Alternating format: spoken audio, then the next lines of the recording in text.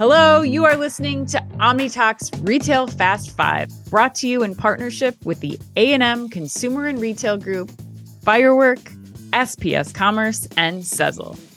Ranked in the top 10% of all podcasts globally, the Retail Fast 5 is the podcast that we hope makes you feel a little smarter, but most importantly, a little happier each week too. Today is July 20th, 2023. I'm your host, Ann Mazinga. And I'm Chris Walton. And we are here once again to discuss the most important headlines from the past week that highlight how the physical, digital, and human elements of retail are coming together to shape the future. And Chris, joining us today, back for their regularly scheduled monthly appearance, are two of our friends from the A&M Consumer and Retail Group, Abhinav Chandra and Manola Solar. Abhinav, this is what, your second or third time being on the show? Third time. At least three. Time. Yeah, I was going to say Third time's three. the charm. Third time's the charm. And Manola, this is your very first time, so welcome to the Retail Fast 5. Thank you. Very excited to be here. Yeah, Manola, did these guys give you any advice? Did the crew give you any advice in terms of how to prepare for the show, or did they just leave you hanging out to dry? Like tell us about that. I've been following pretty closely as they've kind of gone through. So, I'll try my best to live up to the good work others have done. But some emails may have been exchanged. Hours and hours of prep too, I'm sure. 100%. Hours and hours. Days of prep. Days, yes. Well, Manola, why don't you share a little bit with the audience about your background since this is your first time? Yeah, happy to. So my name is Manola Solar. I'm a senior director with the CRG practice at A&M. And my background has been mostly within the prestige beauty space as well as apparel. I have both industry and consulting experience on the apparel side. And, I've kind of run the gamut from my early career. I started out more in the creative design side of the business. And then I've, kind of pivoted over into more of the business side of things. I tend to do a lot of work that's kind of growth focused and consumer centric. So, this is right up my alley. Really excited to be here. Fun. We're so excited to have you. We've got some good stories for you today. Abhinav, for those who may not have caught your first or second appearance on the show, tell the audience a little bit about your background.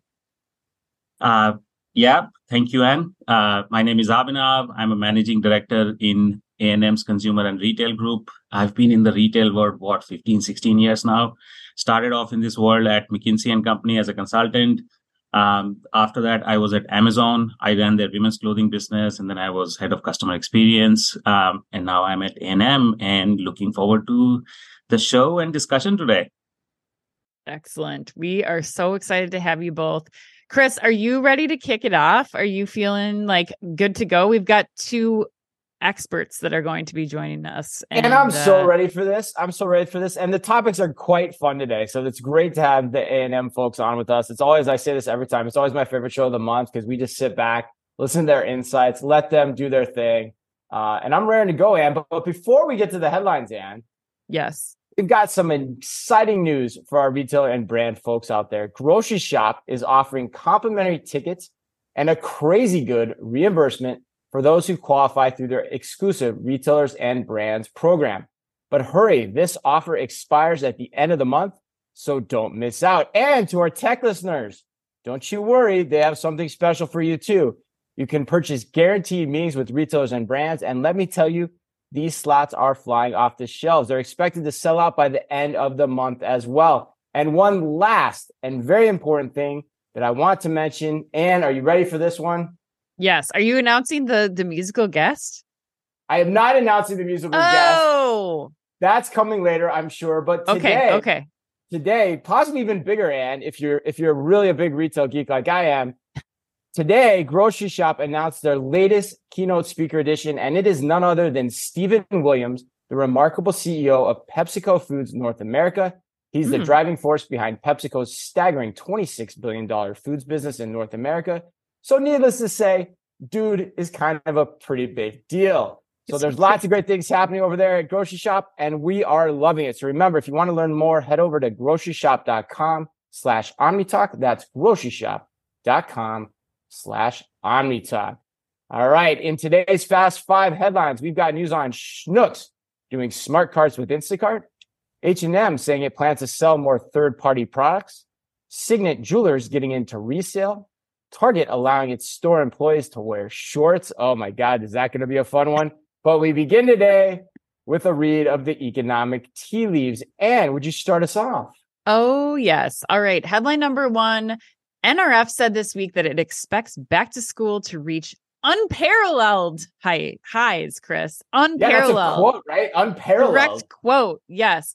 Never one for hyperbole. NRF, according to Chain Storage, back to school spending is expected to reach $41.5 billion, up from $36.9 billion last year and the previous high of $37.1 billion back in 2021. The increase is expected to be driven by more demand for electronics, as 69% of back to school shoppers say they expect to buy electronics or other computer related accessories this year, up from 65% last year, and the highest in the survey's history ever. This news also comes after recent reports of good news on inflation and overall consumer sentiment. Abhinav, I'm curious. I've got to go to you. Are you bullish on this sentiment from NRF, or do you think we should be looking at back to school a little bit more cautiously? How are you advising your clients to kind of approach the next few months? A little bit more cautiously. Really? Okay, yeah. Interesting. I think the trend that they are talking about, that it is going to be higher than last year, I think that is correct. Okay. I am not sure of the magnitude, or I'm a little bit more cautious on the magnitude. Here are some puts and takes that the way I think about this. I heard in multiple stories and read on multiple stories that the enrollment in colleges is not back to pre-pandemic levels, and it is increasing. So another data point I have is in my own home, I have two young kids who go to summer camp, and this year they are going in person, and the camp that they are going to is a UC Berkeley camp. And they were saying pre-pandemic, they had 900 kids in the camp. Last year they had 600. This year they have 700. Okay. So again, I think the number of people who are going to be shopping for back to school, back to college, I think is going to be higher than last year. That I totally understand. Inflation is also there. So that should increase the amount of sales that people have. However, people are trading down. That's a trend that I totally see. Trading down and focusing more on essentials. So that's one part of the story. The second part of the story, I'm a little bit surprised about the focus on computers and electronics, because in the pandemic, in 2020 and 2021, when people were at home, they bought a lot of electronics. Right. And to go into a 2-year cycle and replace all of that seems a little bit too much. So yes, that's why I have a little bit more caution. I think it'll be higher. Right. But higher by 9 or 10% compared to last year, I'm not so sure. So slow burn going back. It's not going to be this like rapid increase. Stay cautious and a little bit reserved, and be mindful of those consumers who are trading down, who are making some more economically focused investments. Manola, anything you'd throw in or add there that you're hearing or that you've been talking to your clients about? Yeah, I mean, I tend to agree, right? I'm not super bullish, and I would expect some growth, but I think a chunk of it is inflation driven, and to just build on what Abhinav was saying. The shift in mix is going to be, still there and is an interesting one. And the people going more value, more who's going to win, I think from this growth is going to be an interesting outcome. And I don't think it's not going to be equal across the board. Okay. Got it. So interesting. So you guys think like there could be some growth, but it's not going to be like gangbusters for everyone. That's your point there, Manola? Yeah. I think it's going to be two different stories as we kind of look back on it. Chris, throw your thoughts in. What are you thinking? Yeah, I mean, it's hard to know. I mean, I think the smart play is to think about it like Abhinav and Manola are, because, and we had a great conversation about this earlier this week. We had Placer AI on our Ask an Expert series on LinkedIn, Ethan Chernovsky, and he was talking about how traffic patterns appear to be improving in June, in addition to the reports we're getting on inflation and consumer sentiment. So all things are pointing toward it being a good back to school season. And that was pretty broad, those traffic patterns. But then someone on the webinar asked a good question. She's like, well, but June's also a pretty big markdown month in retail overall. What impact did that have on the traffic numbers, the lower prices that as retailers are clearancing through their inventory? Shout out to her, Christy Weller, former colleague at the Gap, for asking that question too, because that stumped all of us. We're like, okay, yeah, maybe that's a factor. So I don't know the answer to that. Put the gun to my head though. I think it's going to be a good season. I think the big players like Walmart, given what they announced last week, like we talked about on the show, they're going to win the season. They're going to do well. But I'm kind of in Manola's camp. Like, I don't think everyone's going to win here. Yeah, I think you guys are bringing up really good questions. And I was thinking the same kind of thing, like, where will the growth be? Is it going to be the big box and off price? Or, I mean, when we talked to Ethan, players like Lululemon still showing like really strong results. But is that going to be a place where back to school is still heavy, or is it more on the off price sector? Are people going into, get their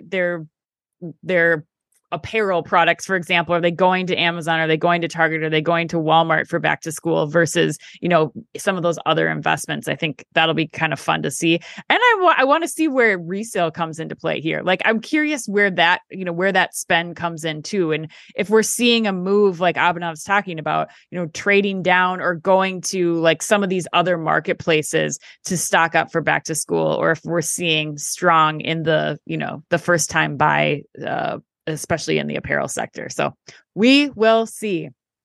All right. Yeah. Back to school, heavily dominated by school supplies, electronics, and apparel. Those are the three big categories. All right. Headline number 2, Schnucks and Instacart are doing smart carts together. According to an Instacart press release just yesterday, the two companies announced their plans to deploy Instacart's Caper Cart. Loyal Fast 5 fans will know that Caper Carts automatically identify items as they are added to a cart using computer vision and artificial intelligence, which for short is AI, which allows customers to bag as they shop, skip the line, and seamlessly check out on the cart from anywhere in the store. The Caper Carts will first roll out at select Schnucks St. Louis stores this fall. That was 4 S's in a row for those keeping track. And there's a broader rollout plan later this year following successful initial deployments. Manola, question for you is, why would Schnucks throw Instacart a lifeline like this? What could they possibly be thinking here? I mean, that's a great question, to be very honest with you.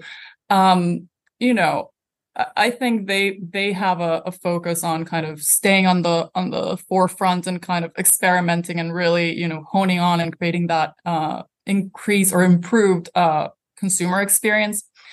For me, question mark on whether this is gonna hit the mark. It seems like a lot of work for not so much payoff from where I'm standing, right? Relatively high investment, in theory could address shrinkage concerns, but can also see people not putting stuff in the cart. What happens, then?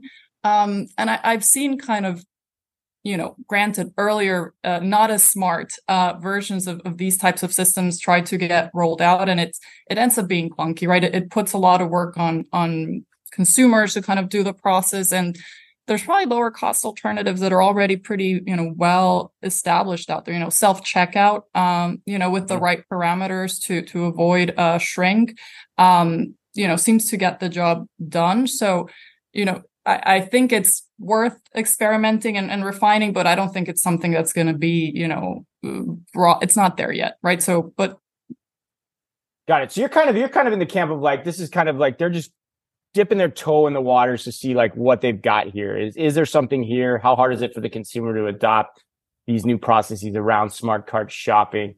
That's essentially your take.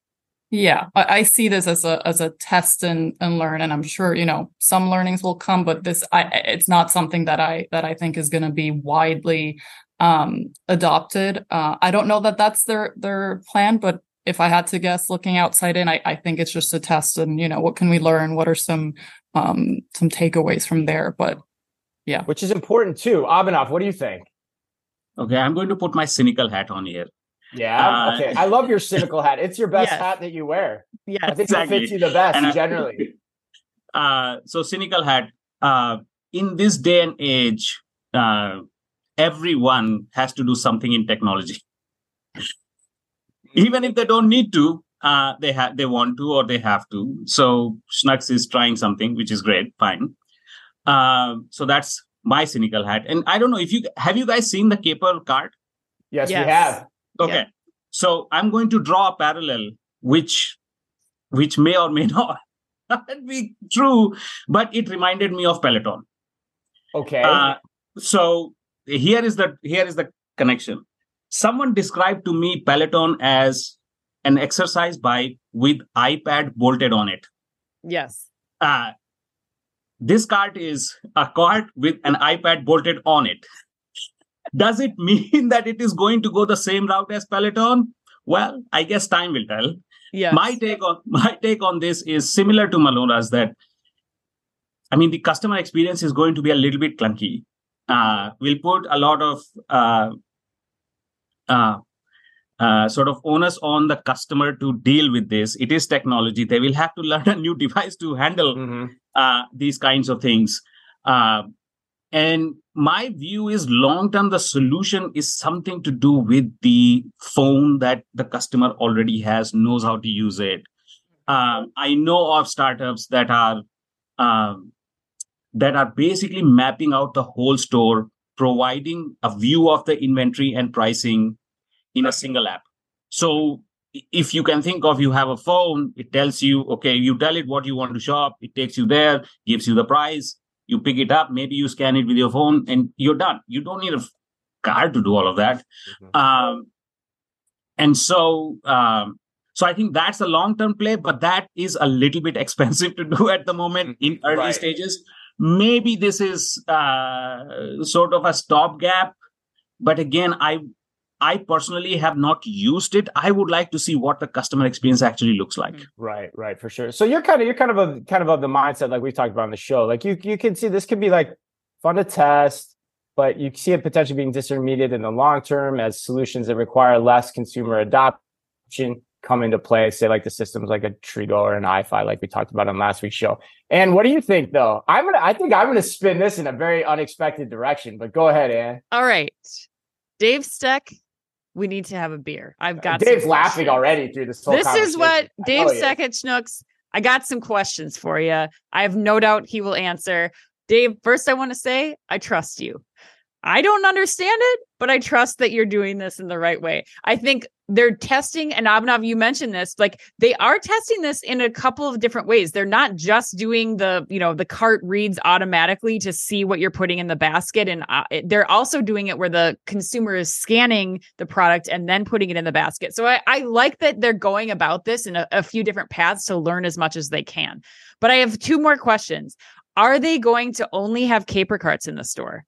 Is this like a side-by-side A/B test, or is it just a store with caper tests? Too big of a risk otherwise. Carts, right? Yeah. And if not, are they doing anything about controlled entry and exit? Like, how is this test going to be controlled? Because I feel like this, even if it was successful, it could get killed. Manola brings up other issues of shrink potentially happening as a result. So I want to know more about the experiment, Dave. So you owe me a beer at grocery shop. That's what I have to say. Wow. Oh God, these are all really great points. I mean, I'm gonna kind of blow the doors off this conversation a little bit. So I'm gonna make a very grand claim here, which is that I think this announcement, quite honestly, to the three of you, this cements Schnucks as the most innovative grocer in America, in my opinion. You look at what they've been building and this is not a tech flight of fancy. This is not them. If I'd push back on the point of like they're just trying something in tech. They've been doing smart things around tech for a while, and they've been building basically a smart store that can actually have a good return on investment. That's what they're going for here. You've got ESLs in their store. They've got robots monitoring prices and inventory outs in their store. They're using Eversight to make price changes by way of the relationship with Instacart as well. And so now they're attempting to try to give the customers the just walkout experience with the built-in screen right in front of them. Like they said, like you said, Abhinav, for the retail media network to happen. which probably brings incremental revenue. So Dave Steck's probably laughing at me when I say this, but mazel tov, man. Like, you guys are doing a great job. It's the point, why I emphasized what I did with Manola was it's the right way to do this. You're making small incremental bets to understand the right steps going forward. The trick here, though, is unlike those other things I mentioned, Abhinav's dead right. This is the first one that requires the customer to do something different. And that's why I'm not solely bought in on this being the right solution in the long run. Is it that much better than a self-checkout experience? Is it better than the long run, computer vision assisted just walkout experiences? Those are the questions I have, but you can't learn that unless you do this. And final word. Yes, no, I agree. That so many questions, Dave. We're going to be locking you down. Grocery Shop is just a few months away, and I fully expect to get. He's got to sell us on this, Chris. But if anybody can, it's Dave. Yeah. And I emailed him yesterday, but surprisingly, he didn't get back to me because he probably doesn't want to talk about this yet. But we'll catch up at some point. Well, let's go on to headline number 3. So H&M wants to sell more third-party products. According to the Wall Street Journal, H&M is, quote, moving further beyond its eponymous clothing label, doubling down on beauty products, housewares, and selling products from other brands to draw in more shoppers, end quote.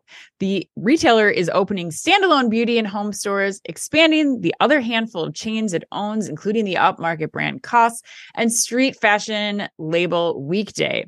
It's also selling more third-party brands, including Adidas and New Balance sneakers in its stores and online. Manola, I want to go to you first on this one. What do you think here? Are these good moves from H&M, or is this like the last-ditch effort, the canary in the coal mine that signals maybe some more broad issues happening over at H&M? Yeah, I think it's a mix, right? Okay. And some moves make more sense to me than others. Break it down. They've been doing, on the beauty side, for example, they've been doing beauty as part of their H&M assortment for several years now. And it kind of, makes sense if you have people in the door, might as well kind of expand on that wallet and how much different categories spend you can get with them. So I get that. I get the, expanding into other brands quite selectively where it makes sense, right? Maybe Adidas sneakers are more of an outfit completer than H&M branded sneakers, for a lot of people. So I track with that. Gets a little bit outside of the core for me when you get into home. Right. And I think a lot of brands and companies kind of jumped on the home bandwagon because the whole, COVID, everyone was stuck at home and we all bought, way more cushions than we needed. But that's, probably gonna simmer down and taper off as well. And then the other thing that I was reading about, which for me drew kind of a question mark, is this idea of them opening kind of freestanding beauty focused stores. That movie, we kind of saw that movie with Forever 21, right? And they're kind of Riley Rose and that didn't really play out very successfully, right? Because you start losing the brand equity of why people came in the door in the first place, right? So that to me is a little bit, a step too far from the core, but I do think there's, value in that, in adding of the marketplace selectively where it complements the assortment and, kind of gets you to ring the register versus having them go, across the street and buy the same sneakers from someone else. Right. But yeah, the freestanding beauty might be a bridge too far for me. Yeah, I mean, beauty is, this better than any of us. I mean, beauty is a very competitive space. And if you don't have, I think what I'm hearing from you is like, you really have to have that unique point of view, that unique perspective on beauty to really drive consumers there, especially as a standalone store. It's one thing to pick up a nail polish or a lip gloss while you're in an H&M, but when you're really trying to go after that core beauty consumer, you got a lot of competition in that space. Yeah. Abhinav, do anything else you'd throw in there? I think my point of view is there's a lot going on in the things that you just mentioned that they're trying to do. It's not one thing.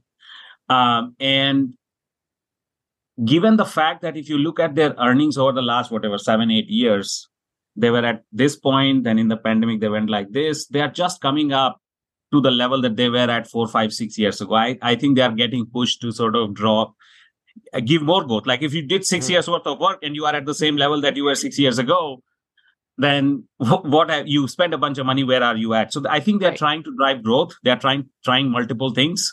And I'm with Manola that it seems a little bit confused to me. The beauty, for sure, I do agree with all that you guys said.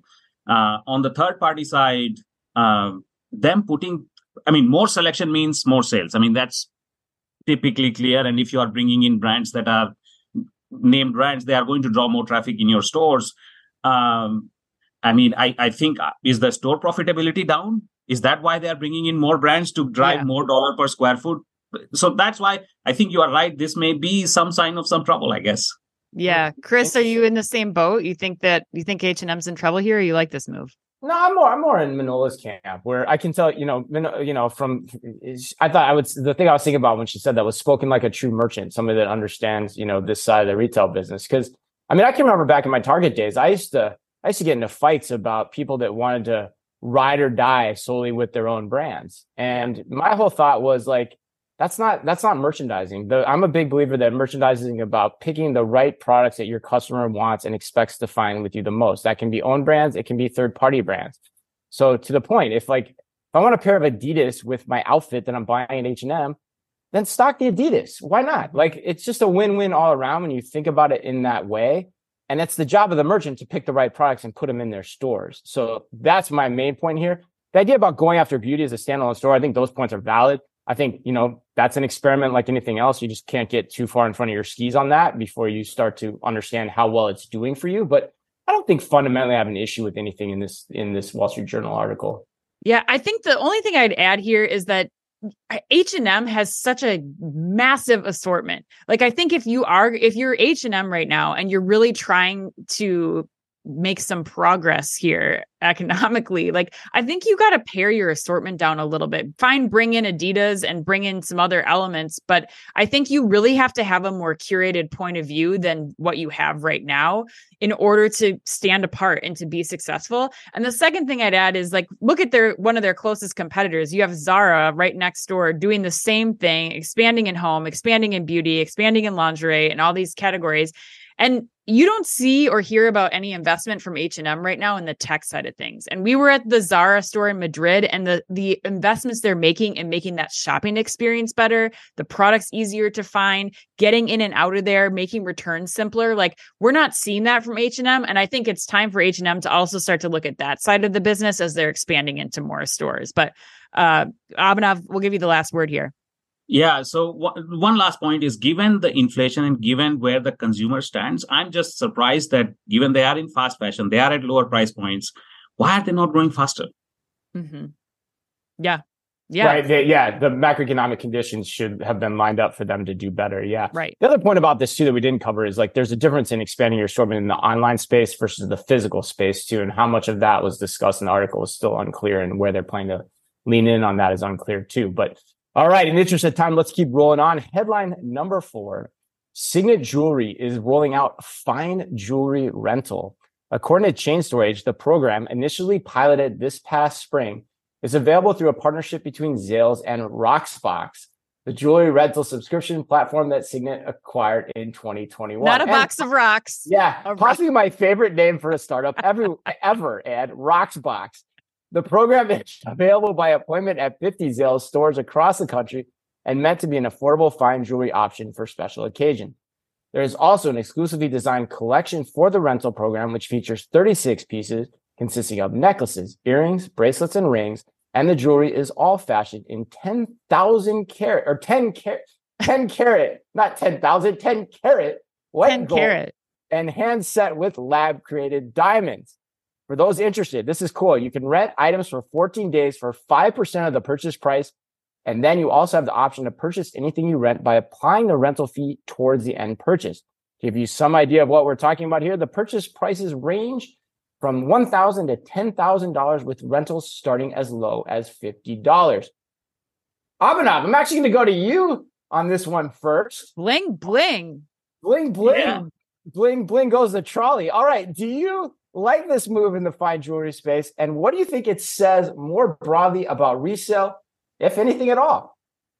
Yeah, I think it's a good idea to try and test. and they are doing it in 50 stores, which is great. I think this model has been played out in apparel a lot. You've seen it in multiple places. I think the businesses get to a certain size, and then after that, it doesn't scale. Rent the Runway is an example. In bridesmaid dresses, there were a bunch of them. My wife had a startup where she rented bridesmaid dresses. So it definitely has legs, but it caps off at a certain limit in the apparel space. What do you mean by that? Like, what are the limiting factors? Limiting factors are, I think, the customers who are looking for this kind of service are limited in the market. It's not a sort of very large market, is the way I think about it in apparel. In jewelry, it may be different because jewelry is more pricey. Jewelry has more special occasions where you can go for and look for. So I am interested to see what the outcome is. I think it may work, given. But again, the thing is, the one thing that I don't like about this experiment is you have to show up in the store. Interesting. That is a friction point. Because you have to go to the store and you have to go through that experience. I just wonder if you could do eventually with an online experience where you shop for it, it is shipped to you, you use it, you send it back. But that's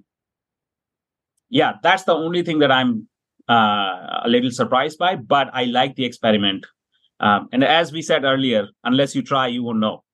Got it. Yeah. No, I like this too. I mean, I like the high price point angle to this. I think for me, it gets people potentially into the jewelry buying experience that might not have been in there otherwise, which was kind of captivating for me. Like maybe I go get a pinky ring for $50 for the weekend or something like that. Oh my God, that is the worst image I could put in my brain. I know, but like it gets you thinking, and I imagine there's a lot more people out there that actually want to get jewelry that this affords them the ability to do that. Manola, what do you think here? Anything you'd add? Yeah, I mean, so a couple things, right? When I was thinking about this from an operational perspective, I like jewelry as like a rental category because I think a lot of the challenges in profitability with apparel were around the having to dry clean and kind of get it ready for that next consumer, right? People will stain the thing. So, and you need to get X number of wears out of something, before you turn a profit. But so not as much a problem in jewelry, right? It's lower cost to kind of maintain it. It's a hard metal thing. So it's not going to, hopefully sustain as much damage. So from that point, I get it. I also like it in the sense of, it feels very like an Oscars moment, for special occasions, borrowing these diamonds. So I get that resonating from a consumer perspective. To me, the big question mark is they're really up against kind of, fashion jewelry and kind of, you can get a similar look at a pretty low cost and keep it. Right. Versus, the wanting will people want to rent it when it's diamonds and it's gold, but they don't get to keep it. So, there isn't kind of that equity that people perceive in buying fine jewelry. So that to me is a question mark. Can I get a better, a nice looking fake for cheaper and get to keep it, or is the emotional element there? And without the risk of losing it or having the dog eat it and being on the hook for it too. Right. So another important point too. And why don't you have the final word here and then lead us into headline 5? I think this is just really smart. I mean, it makes sense to do it as a test. I think, as Abhinav mentioned, there's going to be some friction points. What are you actually getting inside the store? And is that collection, because the Zales assortment that's in the store is not the same as the box of rocks is what I keep calling it, as the rocks box assortment. And that, like, I think you, like Manola's saying, like, this is already part of a lot of the other rental services, jewelry as a component. So you feel a little less guilty if you lost a $30 pair of earrings versus, a $3,000 pair of earrings. So I think it's worth the test though. All right, let's go into headline number 5. So Target workers are now permitted to wear shorts, everybody. According to Business Insider, Target has updated its dress code to allow most store employees to wear shorts to work. Previously, only cart attendants and drive-up fulfillment workers were allowed this benefit, but Target now, according to spokesperson Brian Harper Tibaldo, quote, recently expanded that offering to include the majority of store team members, and that our current uniform standards ask team members to wear solid color pants, capris, skirts, or shorts in good condition, end quote. Yoga pants and athletic shorts are still not allowed. However, Abhinav, Abhinav, what in the world would compel Target to do this? And is it a move that you would have advised for your clients? So what in the world? I think the articles called out that it has got something to do with the extreme heat that they are facing in the stores, I think. Inside an air-conditioned Target store. Yeah. Yes. Yeah, exactly. That was quoted. I would advise it. I think people want it. I think it may, I don't know how big of a deal it is, but it could be used as a draw to attract folks to take on the roles, like to hire people. There's the real issue. That is key, but having been on the operation side of stores for a very, very long time, yes, I do see people interpreting it in all different sorts of ways. So uniformity from an operational perspective is always good. I think that's why they were going down it. But in this day and age, everyone else is doing it. You got to do it. But yes, they will have to have at least they will face some operational challenges initially. Yeah. Making sure everyone interprets it the right way. Right. But I think they'll get over it. Well, Chris, I have to ask you, you worked in the stores. Like, I ran Target stores. They had this more strict red and khaki. Like, was there an issue then of like uniform conformity issues? Like, how much of a burden is this on the stores teams to be like, sorry, you can't wear that? How much was it? And no, there never was, because a red shirt and khaki pair of pants was pretty easy to understand. Like there's not much, left to debate on what that is. But I think Abhinav's point, once you get into shorts, it's a different question. But I actually polled some of my friends in Target stores. Yeah. And it was a sample size of 2, but they were split. One guy loved it. The other guy didn't like it. And I as I sit back, I'm kind of the opinion I wouldn't have done this.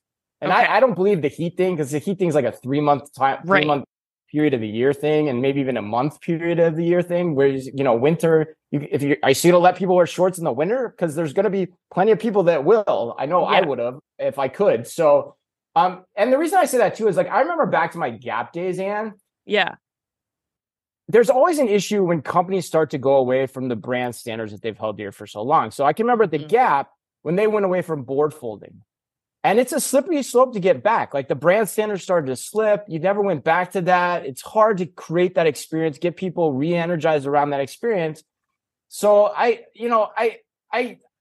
worried about this. The other part about it too is I feel like these are the decisions that start to happen when you have executives that are leading the company that didn't grow up in the brand, or executives that are a little bit less experienced in their roles, which is definitely applicable to Target right now. And they're starting to make decisions that will unwind what has been really decades long definitions of brand experience for the customer. Yeah. And so that's what I worry about is like, if I go into the store and I'm looking around and like, there's just people in all kinds of different outfits and stuff. Like, I'm not even going to know who's going to help me in a Target store. Maybe that doesn't matter in the long run, but I think it does. I totally agree. I mean, they said that they're giving you a red vest so that you can ID the Target worker. And this, I'm just like, that's not enough for me. Like, it just doesn't make any sense. And Chris, I'm going to get you a t-shirt that has the Gap folding board on it with like, bring back the board. Like, you should really want it back.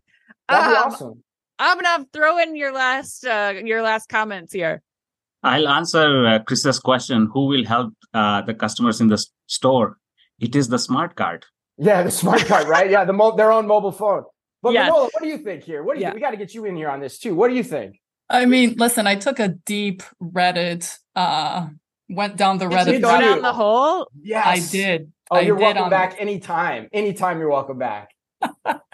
Thank you. So from what I could see from my, deep study of the Target subreddit, it seems like the dress code had been slipping, right? So this is, a lot of people saying like, hey, you're supposed to wear a red shirt, but I see people wearing, things that are not official, or like it's pink, looks kind of purple, and that's kind of, and mixed on whether, store by store, they let it slide or they're more strict on it. So to me, this felt almost like a, kind of, it's the cat's out of the bag. People are kind of, not complying with uniform, and we're going to basically change the policy to reflect what's happening versus kind of trying like, okay, guys, let's bring it back to the khakis and red and like really uniform feeling of it. So, is it a slide kind of to your point? Maybe, right? But it seems like officializing what was kind of happening under covers, maybe not shorts, but certainly the red shirts were seems to be not happening consistently. Yeah. And there's no going back. There's no going back. Once you do this, you can't go back. That's what I don't like about this move. Yeah. It's a one-way door. It is. All right. Well, Target, we're waiting to see what happens here, but man, oh man, I don't know about this. I'm going to take us into the lightning round next. Question 1 goes to you, Abhinav. Instacart announced Tuesday that its B2B unit has become the official same-day snack, beverage, and supplies marketplace for Industrious' U.S. co-working spaces. Abhinav, I want to know, when you're at a project at a client's office, what's the best snack that you've seen stocked in a client's kitchen? All right. The best snack I've had was on this project at a retailer. And the snack mix that I had available to me was milk, trail mix, beef jerky, and Fruit Loops. And the reason I had those was all because together? all of them were available. Why? Because we were in their kitchen helping them reformulate these products for their private label brand. Oh. Okay. Fair. I was like, Abhinav, your stomach after that day must have been so gurgly. Exactly. Two things that don't go together: Fruit Loops and beef jerky. Beef jerky? Yeah. Ooh. All right. Manola, next question is for you. Over 100 people were recently literally trapped during a tour of Agatha Christie's home. They were trapped inside of her house. What is the most haunting experience in your life in which fiction mirrored real life? I mean, listen, to be honest, when I hear that, all I can think is 100 people in a house. Like, what is this house? It's like a murder mystery come to life, It's crazy. Yeah, that is against fire code, I feel. I mean, I don't know how big this house is, but... I mean, it must be quite massive, right? Yeah, so that to me is like, my brain was like, wait, 100 people? Does he mean 10? Like, what is going on in Agatha's home? Quite the mansion. Listen, I don't have like a great answer. I live in New York, so I have a lot of like stranger than fiction moments. Every day is a living nightmare. Yeah, I got Every day can be, stranger than fiction for sure. So, but yeah, I don't know. More impressed with the size of the real estate there than anything else. All right, Manola, we're going to go back to you for number 3. According to research done by the Business of Fashion, vintage Gap products are commanding higher price points than current Gap products. Which would you prefer, a vintage Gap item or a current one? I'm literally guilty of this. I did spend enormous amount of time in the recent weeks looking through eBay for a vintage men's denim jacket from Gap. Which, no way. Happy to report I've secured, but it's the cut. It has that. It's the nostalgia of, I guess, the Y2K 90s aesthetic, which is not as available in the new product that's coming out. So I jumped on the Gen Z bandwagon of nostalgia and just I bought one. So and it certainly wasn't board folded, right, Chris? No, most likely not at that point in time. Definitely not, Ann. Thanks for that slag, but well deserved. And also the styling from my youth. So I'm very proud to hear that Manola wanted the denim jacket. I think I owned one or two of those. All right, last one. Restaurant chain Taco John said this past Tuesday, it is giving up its fight in defending its trademark on the phrase Taco Tuesday. Abhinav, how do you like your tacos? Soft or hard shelled? Soft shell. Soft. Oh man. I totally disagree with that one. But all right. Both. Happy birthday today to Carlos Santana, Omar Epps, and to the man who had one of the tastiest burgers in movie history, the Big Kahuna Burger, Frank Whaley. And remember, if you can only read or listen to one retail blog in the business, make it OmniTalk, the only retail media outlet run by two former executives from a current top 10 U.S. retailer. Our Fast Five podcast is the quickest, fastest rundown of all the week's top news. And our twice weekly newsletter tells you the top 5 things you need to know each day, and also features special content exclusive to us. And we do it all just for you. And we try really hard to make it fit within the preview pane of your inboxes. You can sign up today at www.omnitalk.blog. Thanks as always for listening in. Please remember to like and leave us a review wherever you happen to listen to your podcast or on YouTube. And Abhinav and Manola, if people want to get in touch with you, pick the brains of all you great consultants at the A&M Consumer and Retail Group, what's the best way for them to do that? You can find us at alvarezandmarsal-crg.com. You can find me on LinkedIn. Abhinav, search for Abhinav Chandra. Manola? You can find me at msolar@alvarezandmarsal.com. Awesome. Well, until next month, when the fabulous A&M Retail Consumer Group returns for their regularly scheduled monthly appearance, on behalf of them and all of us here at OmniTalk Retail, as always, be careful out there. The OmniTalk Fast Five is brought to you in association with the A&M Consumer and Retail Group. The A&M Consumer and Retail Group is a management consulting firm that tackles the most complex challenges and advances its clients, people, and communities toward their maximum potential. CRG brings the experience, tools, and operator-like pragmatism to help retailers and consumer products companies be on the right side of disruption. And Firework. Firework is the largest video commerce solution built for the world's leading brands. They empower brands with shoppable and live stream video on their own websites where people like to shop. Put your commerce in motion with Firework. Find out more at firework.com. And SPS Commerce. SPS Commerce is redefining how businesses across the supply chain operate in an omnichannel world. Their experts, tech, and data work together to fuel your growth and deliver for your customers. To find out more, head to spscommerce.com. And finally, Sezzle. Sezzle is an innovative buy now, pay later solution that allows shoppers to split purchases into 4 interest-free payments over 6 weeks. To learn more, visit Sezzle.com.